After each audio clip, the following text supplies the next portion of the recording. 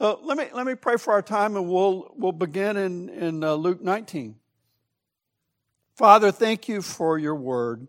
I thank you that we can trust it because it's from you, and you are completely trustworthy. And we thank you that you've given us your Spirit to help us understand the truth that you intend for us to glean from this passage. And I pray that you would do that now as we study this, that your truth would prevail through our conversation, and it would glorify you as well as sanctify us. In Christ's name we pray. Amen. So Luke 19 begins, says he entered Jericho and was passing through. So what do we know about Jericho? Where is it located? The southern part of the sea? Well, it's the Dead Sea, right? It's the northern part. Actually, I got a map. It's right, the little red, I think I actually have a pointer on here somewhere. Ha, look at that. Jericho's right there. It's right on the northern part of the Dead Sea, adjacent to the Jordan River. Josephus, the historian, describes it as the most fruitful area in Judea. So it was a really, the climate there was ideal. So a lot of rulers and wealthy families built large homes there. The reason I kind of bring this up is it made it a big target for taxes. So that's the point I'm wanting to bring out of that. And then we get into this story of Zacchaeus. So what's the song about Zacchaeus? Zacchaeus was a wee little man. That's not the main point of the story. Children's songs often are very catchy, but they don't bring out the big, important part of the story. So, like, what's the children's story about Jonah about? A big fish. That's not the main part of the story. I mean, it's a catchy thing, but it's not the main part of the story. The fact that Zacchaeus was a small, wee little man, okay, it's interesting, but that's not the main part of the story. Okay, let me get back on track here. And behold, there was a man named Zacchaeus. He was a chief tax collector and was rich. And he was seeking to see who Jesus was, but on account of the crowd, he could not, because he was small in stature. So he ran on ahead and climbed up a sycamore tree to see him, for he was about to pass that way. So what are the things that we learn about Zacchaeus here? Besides being a wee little man. A chief tax collector, right? So not just a tax collector, but a chief tax collector, and that made him rich. So he's got a lot of money. Then what? Okay, I think I got these. Chief tax collector, rich. He wanted to see Jesus, right? So what did he do?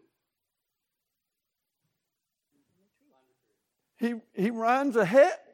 Okay, did men run in that culture? Rarely. I mean, they wore those big robes, right? So you almost have to hike your robe up. In fact, they would tuck it between their legs to run. I don't know. I've never tried to do it. They didn't know you. They didn't know me. Yeah. So I do enjoy running.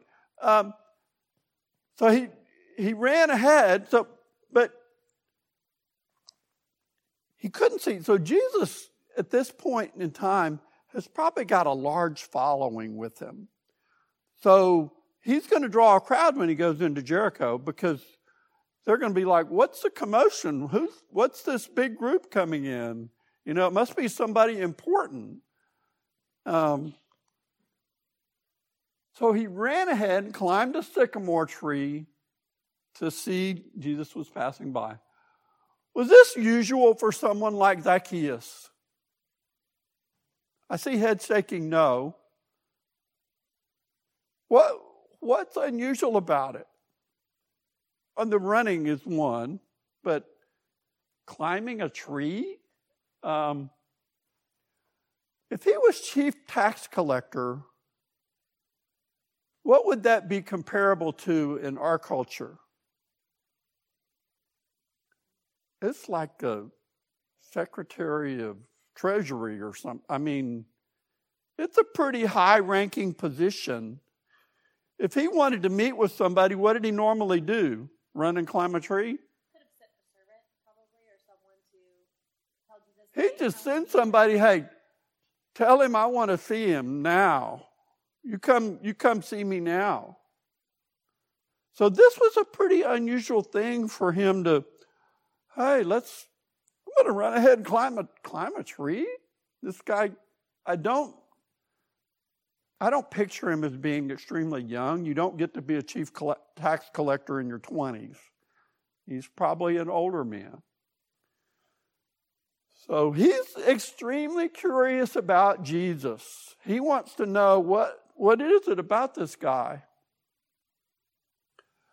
When Jesus came to the place, he looked up and said to him, Zacchaeus, hurry and come down, for I must stay at your house today. So he hurried and came down and received him joyfully.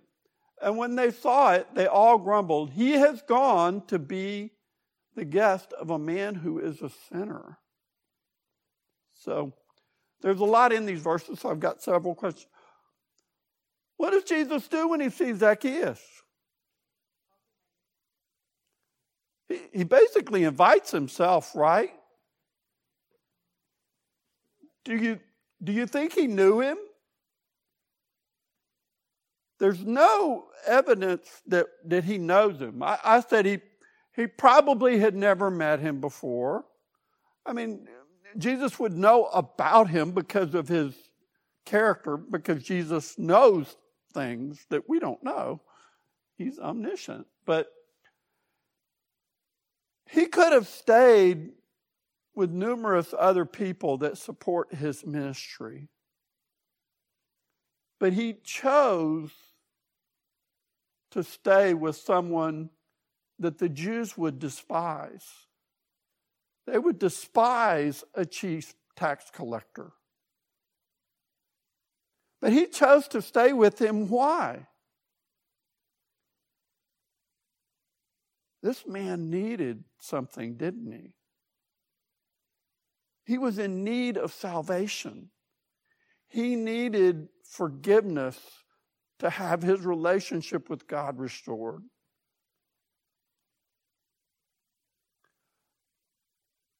Jesus initiated the conversation too. He's walking along. Zacchaeus is not yelling at him like other people have. Jesus initiated this conversation. So what command did he give him?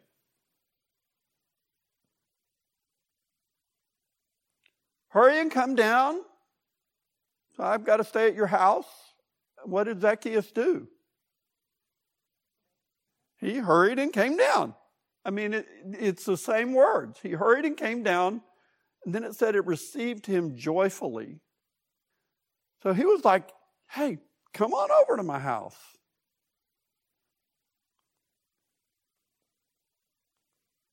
Who are they in the crowd?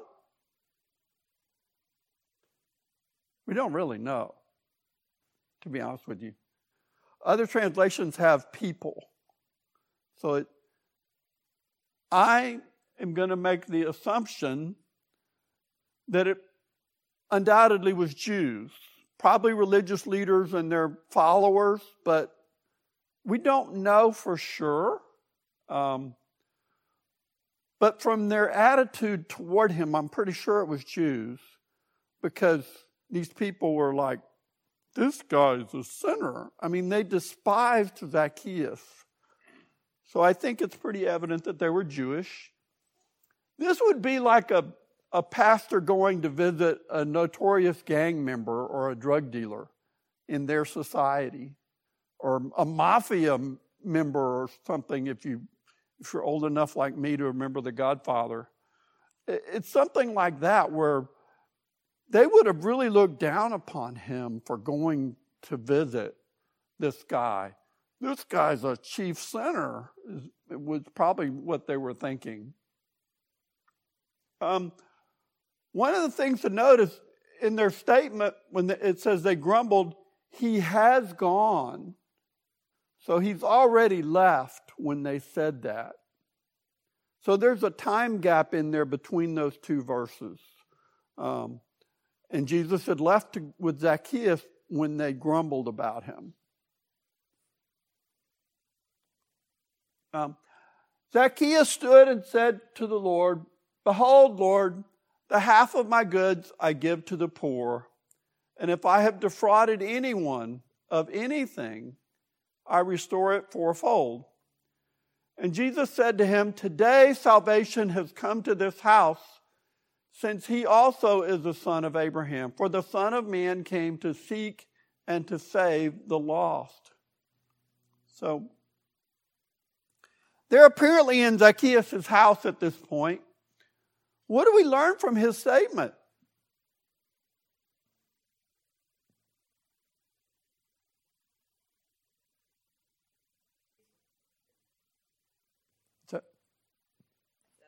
I'm sorry. Yeah, you're seeing evidence of repentance. How does this compare with the rich young ruler from the previous chapter? What did Jesus ask him to do? Give away your riches because, well, he didn't say this out loud, but it was basically because they've become an idol to you. And the guy went away sad. So you're seeing a pretty stark contrast between how these two men have responded. There's no evidence that Jesus asked him to say these things, but it's evidence of repentance. At some point, maybe they're having a meal. It says he stood up and committed to giving half his belongings to the poor. This was a bold act of repentance. It would be very evident publicly. You start giving away, if you're rich and you start giving away a lot of money, it's pretty evident. And it would shock the people at the table when he said this, except for Jesus. Stephen, you can help me out. The Greek word for if has several meanings, right? So he says, if I have defrauded anyone, another way of translating that would be, in every instance where I have defrauded anyone. If can mean not if it's questionable of whether I did it or not, but for every instance where I've done it. That's a correct, yeah. So if has that different meaning, I think that's probably a more correct way to think of this. Because for him to be very rich, that's what tax collectors did, is they collected as much as they could and then gave Rome what they needed to. So they got rich by collecting more than they were really supposed to. And he's saying, in every instance where I've defrauded someone, I'm going to pay him back fourfold. So this is a pretty dramatic statement by him. How does Jesus respond?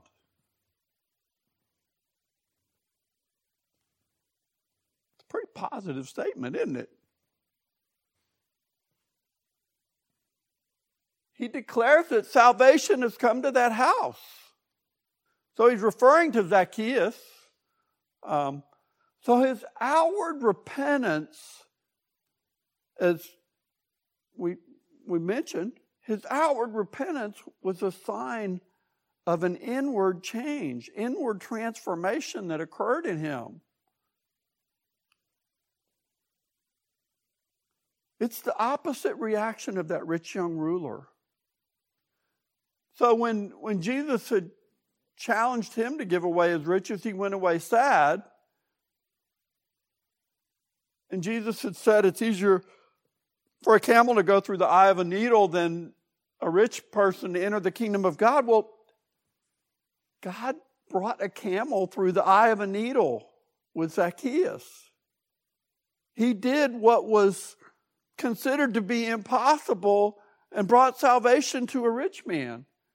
Jesus had said that nothing is impossible for God.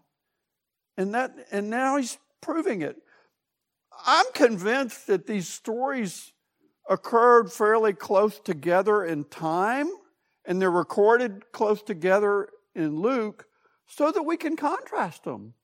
God wanted us to understand, yes, humanly speaking, it's difficult for a person who idolizes their riches to come to faith in Christ.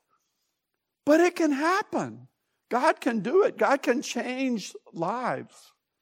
And he's showing us that he's done that with Zacchaeus. I think these stories are very, when you contrast them, it really helps you to understand the character of God and what he can actually do.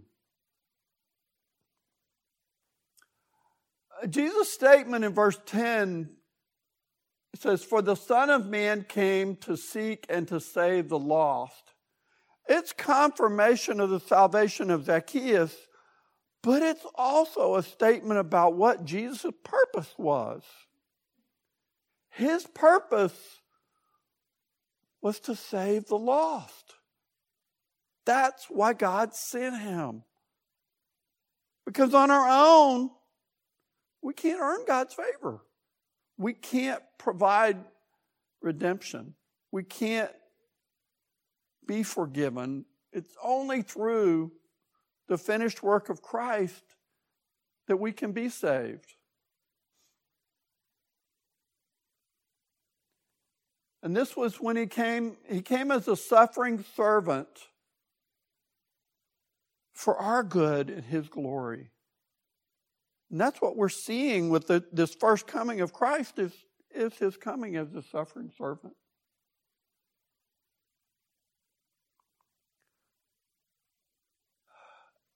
As they heard these things, he proceeded to tell a parable because he was near to Jerusalem and because they supposed that the kingdom of God was to appear immediately.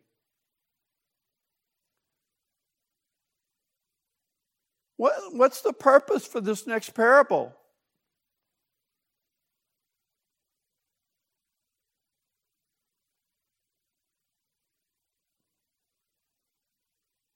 He wants to correct a misconception, right?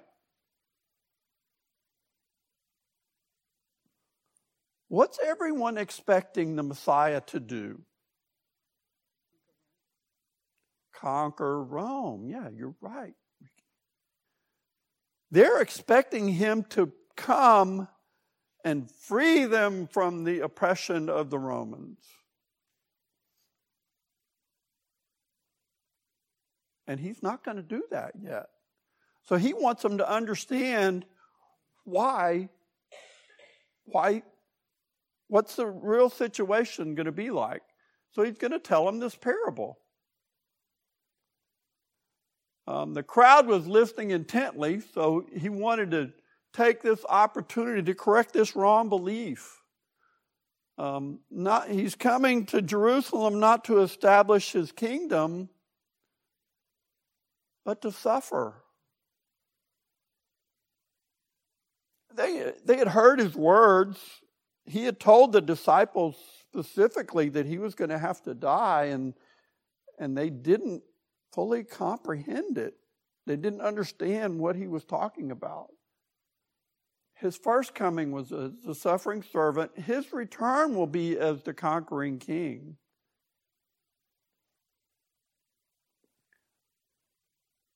Then this is a parable. He said, therefore, a nobleman went into a far country to receive for himself a kingdom and then return.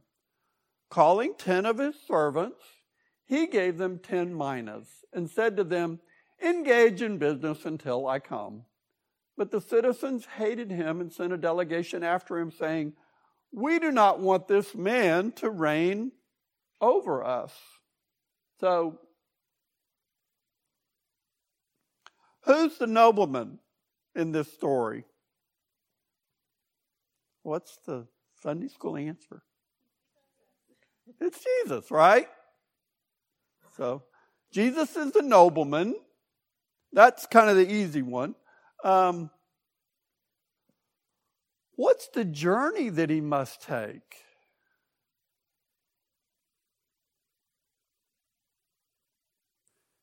Think about it for a second. This nobleman is going to command a kingdom. He's going to reign over a kingdom. But before he can reign over the kingdom, he has to take a journey. For Jesus, what was that journey? Death and resurrection. What? His death and resurrection. Yeah. His journey had to go through the cross, right? In fact, if you think about the temptation of Christ by Satan, that, I think, was the biggest temptation that Satan had, is he offered him to rule over this kingdom without the cross, right? But that would have been disobedience to his Father. It would have been sin for him to do that. So here, the journey, it's the suffering and death of the cross. He had to endure the journey to receive his kingdom. Who are the servants?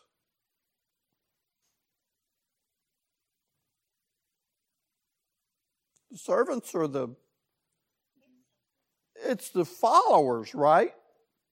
So the followers, you could say it was the disciples, but I think it's more than the disciples. It's whoever is following Christ. He entrusted them with money to invest for their master. So a mina is about 100 days' wages at that time. So it's a fair amount of money. It's not a trivial amount. It'll be interesting to see why he gave them this money. And that'll be very evident as we go through the story. Who are the citizens?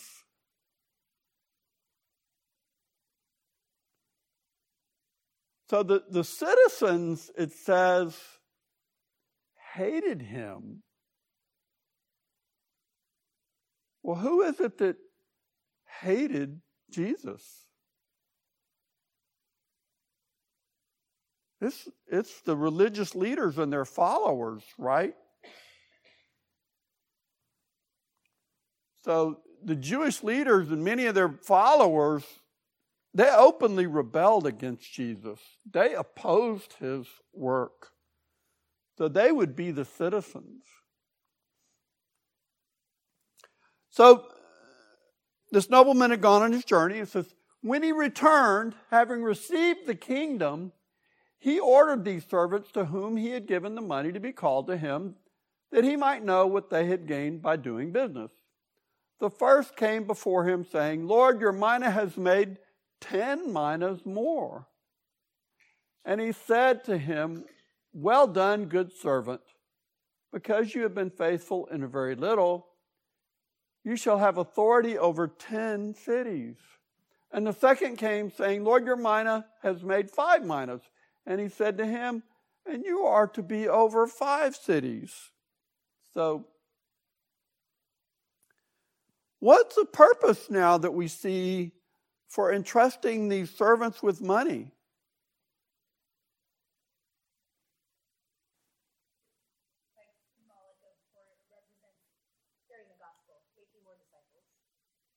Yeah. So it wasn't just to earn more money, but it's to find out who's responsible out of my followers? Who's the responsible one that I can entrust with responsibility later in my kingdom? Now, the application that you've mentioned for us is God hasn't, money may be part of what He's given us, but I think God has given us talents and abilities that we're to be using in this life for kingdom work. And we'll one day give an account to Him for, okay, what did you do with the mina that I gave you? What did you do with the talents and abilities and resources that I entrusted to you? The nobleman returned. He had received his kingdom, and then the money was to gauge their ability, and then they were given responsibility proportional to the success they had had with their money. Then another came, saying, Lord, here is your mina, which I have kept laid away in a handkerchief. For I was afraid of you because you are a severe man. You take what you did not deposit and reap what you did not sow. And he said to him, I will condemn you with your own words, you wicked servant. You knew that I was a severe man, taking what I did not deposit and reaping what I did not sow. Why then did you not put my money in the bank? And at my coming, I might have collected it with interest. How had this servant responded? What had he done with his mina? What did his actions show? Well, he disobeyed because the instruction was specifically engage in business until I come, right? The nobleman didn't merely say, here, hold this in safety for me until I return. The direction, and then the other two used initiative. The direction was specifically to engage in business, and servant decided the instruction was very specific to engage in business, invest this money. And he failed to obey. Yeah, you hit it on the nail on the head. He failed to obey the master's command. He shows a lack of trust in the master. Now, when the nobleman says, I will condemn you with your own words, you wicked servant. You knew that I was a severe man, taking what I did not deposit and reaping what I did not sow. He's just asking, is that what you thought about me? It's not that he's saying I am a severe man. Because the nobleman, Jesus is not a severe man. Apparently, this servant had the attitude that, well, if I gain money with it, you're just going to take it from me. And if I lose money, then you're going to punish me. And so I'm not going to do anything with it. And how did the master respond to him? Well, he took his money, right? He rebuked him.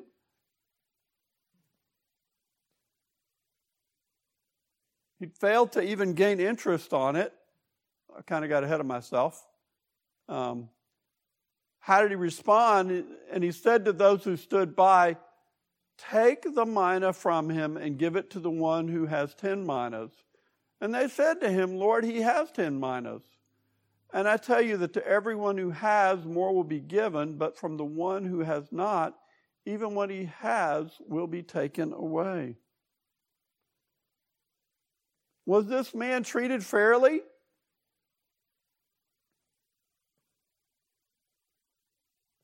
What did he start with? Nothing. What did he end with?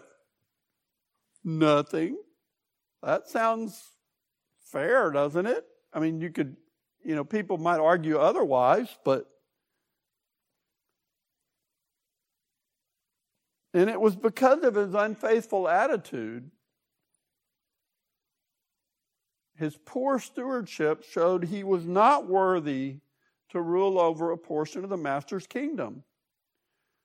So his mina was given to the man who showed faithfulness to the master.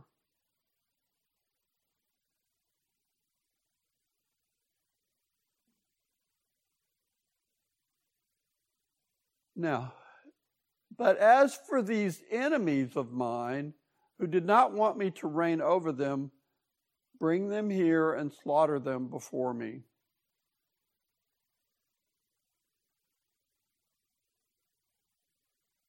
So who are these enemies and what's their outcome?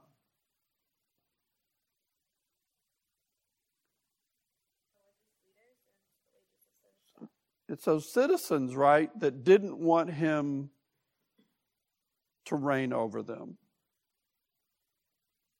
And they were going to suffer his wrath for their rebellion. And it's basically judgment for sin. They weren't going to be forgiven, so they're going to face his just wrath for sin. Now, I think it's very noteworthy that none of the servants receive judgment for rebellion. So even that one servant who did nothing with his mina, he got rebuked by the nobleman, but he didn't suffer this, execution, to be bluntly. So these that are slaughtered before him are those that don't believe, don't trust him, they don't have faith in him. And they receive this judgment for rebellion against the nobleman.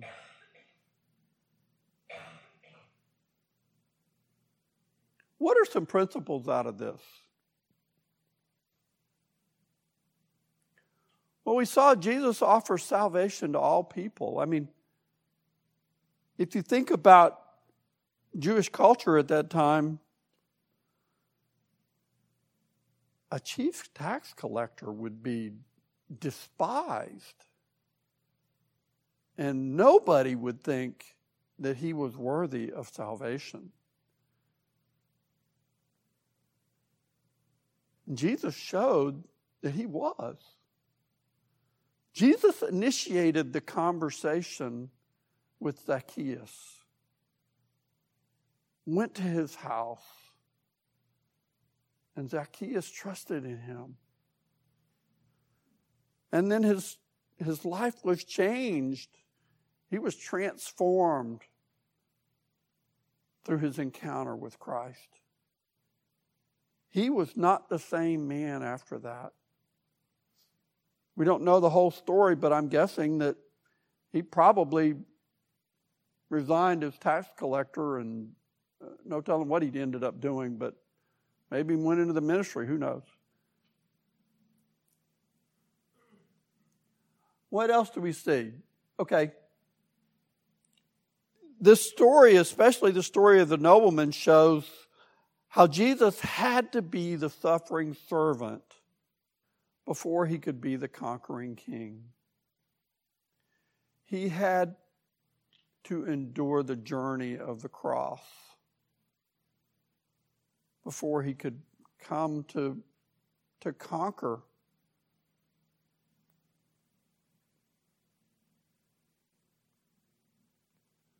And finally, believers, we need to look at how we're handling the talents that God has given us. We're going to be rewarded for our faithfulness. And unbelievers are going to face God's wrath for their rebellion. There are actually two judgments that will occur. The one is, I think it's the Bema seat, is when believers will be rewarded for their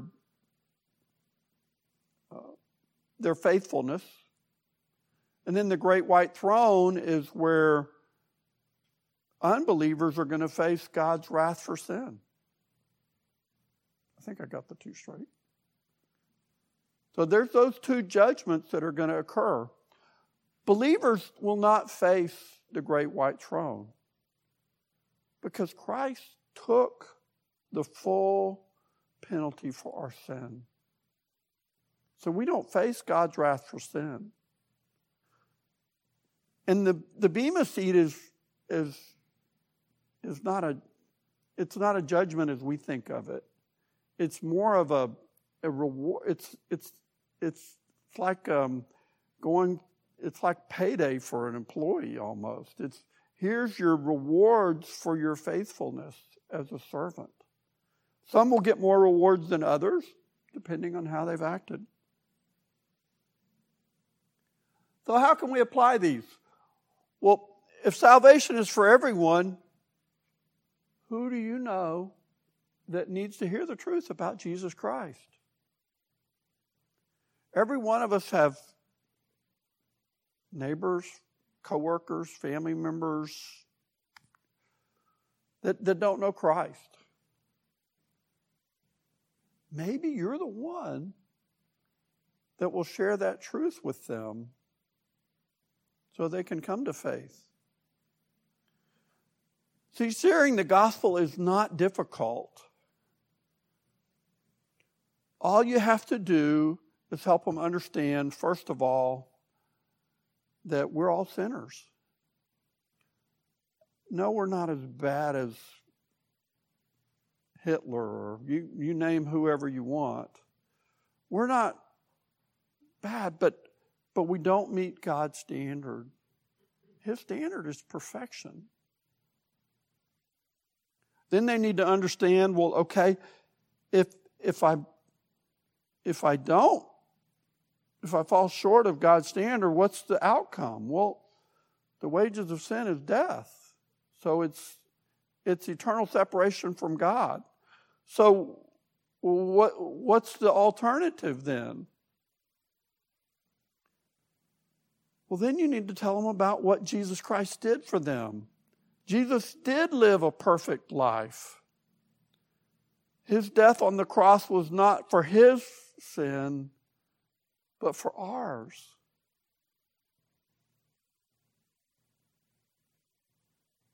Then they just need to trust that sacrifice redeemed them.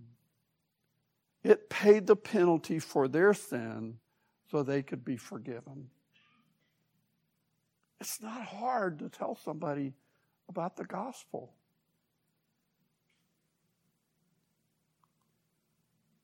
Then how will the master reward you when he returns?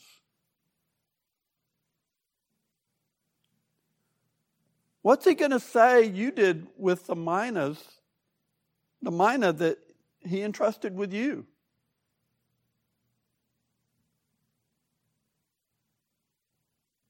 Hopefully he'll look and say, you're faithful. I'm going to make you responsible for this area of my kingdom.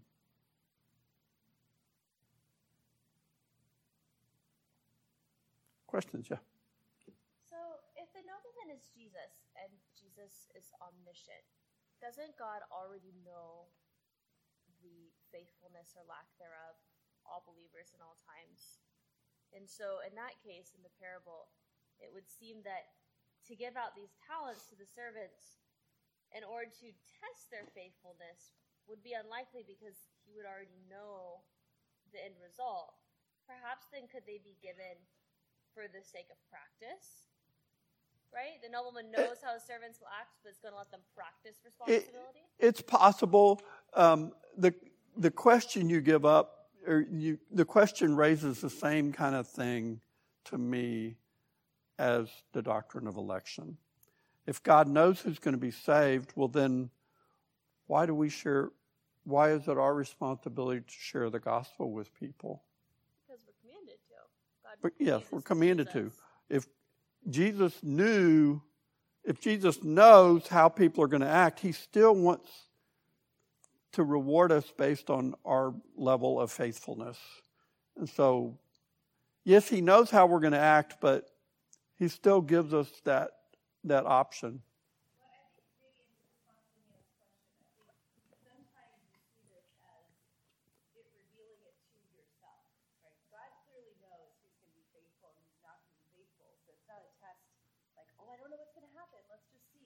throw that out there and see what happens, but more revealing to each of us where is our faith, instead of revealing to God that answer. Does that make sense?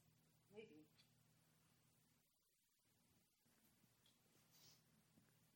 You bring up an interesting point. Faithfulness in this life is practiced for the next, but I think it is more about, faith shown in this life is essential for salvation. Once you've passed, the story's over. Yeah, go ahead. If you look at it through the eyes of, if God already knows, then why? Then you have to look at our point of salvation. If God already knows from the point of salvation, why are we still here? If He already knows that we're believers, and He already knows how we're going to behave, how we're going to act, and all the choices we're going to make, then we are missing the point of why we're here in the first place. Why are we left after salvation? And that's to serve Him. Number one, give Him glory. Number two, we're going through a process of sanctification. He is testing us, and He is giving us trials and all of that to make us more like Christ. It's not about Him looking at us and seeing how we respond. Obviously, right? We already know He knows that. But it's for His glory through us. Yeah, God has a purpose for believers in this life. If He didn't, the minute you come to salvation, He'd take you home. But He has a purpose for us in this life. You're right. Yeah. I think the other thing that kind of hit me was it appeared to me like the servant who did, he let his fear of punishment override his service to God. Yeah. And that servant who was not faithful didn't have a right view of the nobleman, did he? The actions of the nobleman were not unjust. But in his mind, that fear overrode. Yeah. It could be fear, and it could be, to me, that servant makes me think of all the things Ken's been talking about, and how we shouldn't be comfortable with being comfortable. And he could have just been comfortable and just not seen a greater picture there, because he's good, he's got it. Yeah. Now, I think it's important to remember, though, that even that servant who didn't do anything with his mina, he didn't face the wrath of the nobleman. He did get rebuked, but he didn't face the same execution that those who opposed him did. He'd still miss out in the kingdom. Yeah. So even though his rewards were less, he didn't lose his salvation. Yeah. In the Matthew parallel of the same parable, he does. So, he does lose his... Yeah, the talent is taken away from him, and he's cast out into the outer darkness where there's weeping, gnashing of teeth. Okay. I didn't catch that. I should have... Yeah. Now, there are a couple of different detailed differences between the two Yeah, parables. yeah. But yeah. Interesting.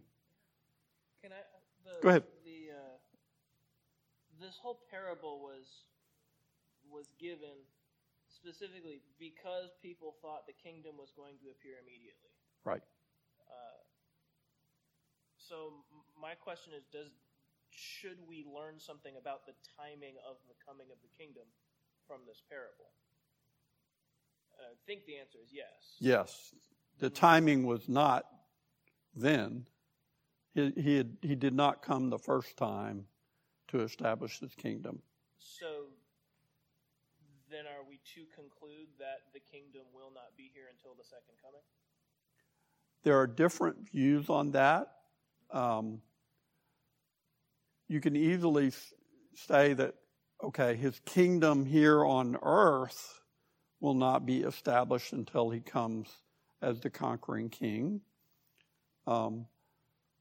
He has established a kingdom now because he's seated at the right hand of the Father. So he is in a position of authority now. I think the reference is more toward his earthly kingdom, and that it will not occur until his second coming. But there are different opinions on that, and I try to honor, because there are theologians on both sides of that. Go ahead. Isn't it? What I'm seeing is he doesn't say when he's coming back, but That's right. They're told, "Be faithful with what I have given you until I Right. come back." Right. So from a timing standpoint, Yeah, and then that's consistent with the rest of Scripture, that Jesus did not tell us when he's coming back. There'll be signs about when he's coming back, but we don't know the specific timing of it. So then his journey is not only his crucifixion and resurrection, because if that were the journey, then his resurrection would mean him coming back and establishing his kingdom. So you would say the journey then would be through the ascension. Yeah, you could, if you want to take that interpretation, yeah.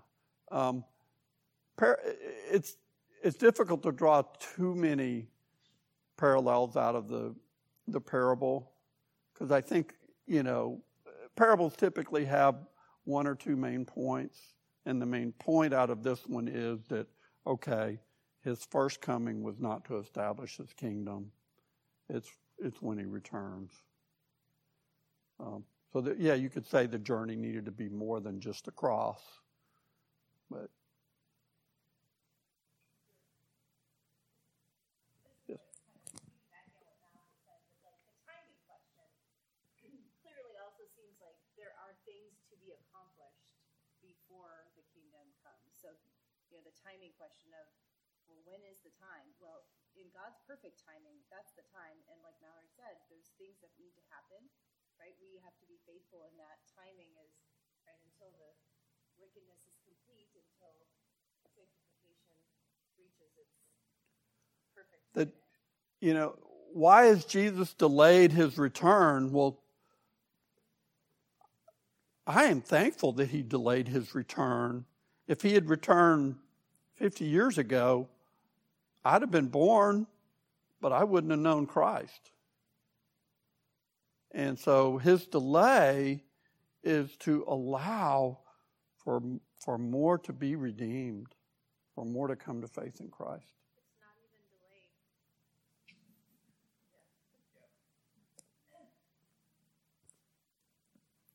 I think, too, one other thing about, if you look at that, I just read the Matthew passage about how he did cast that worthless servant out.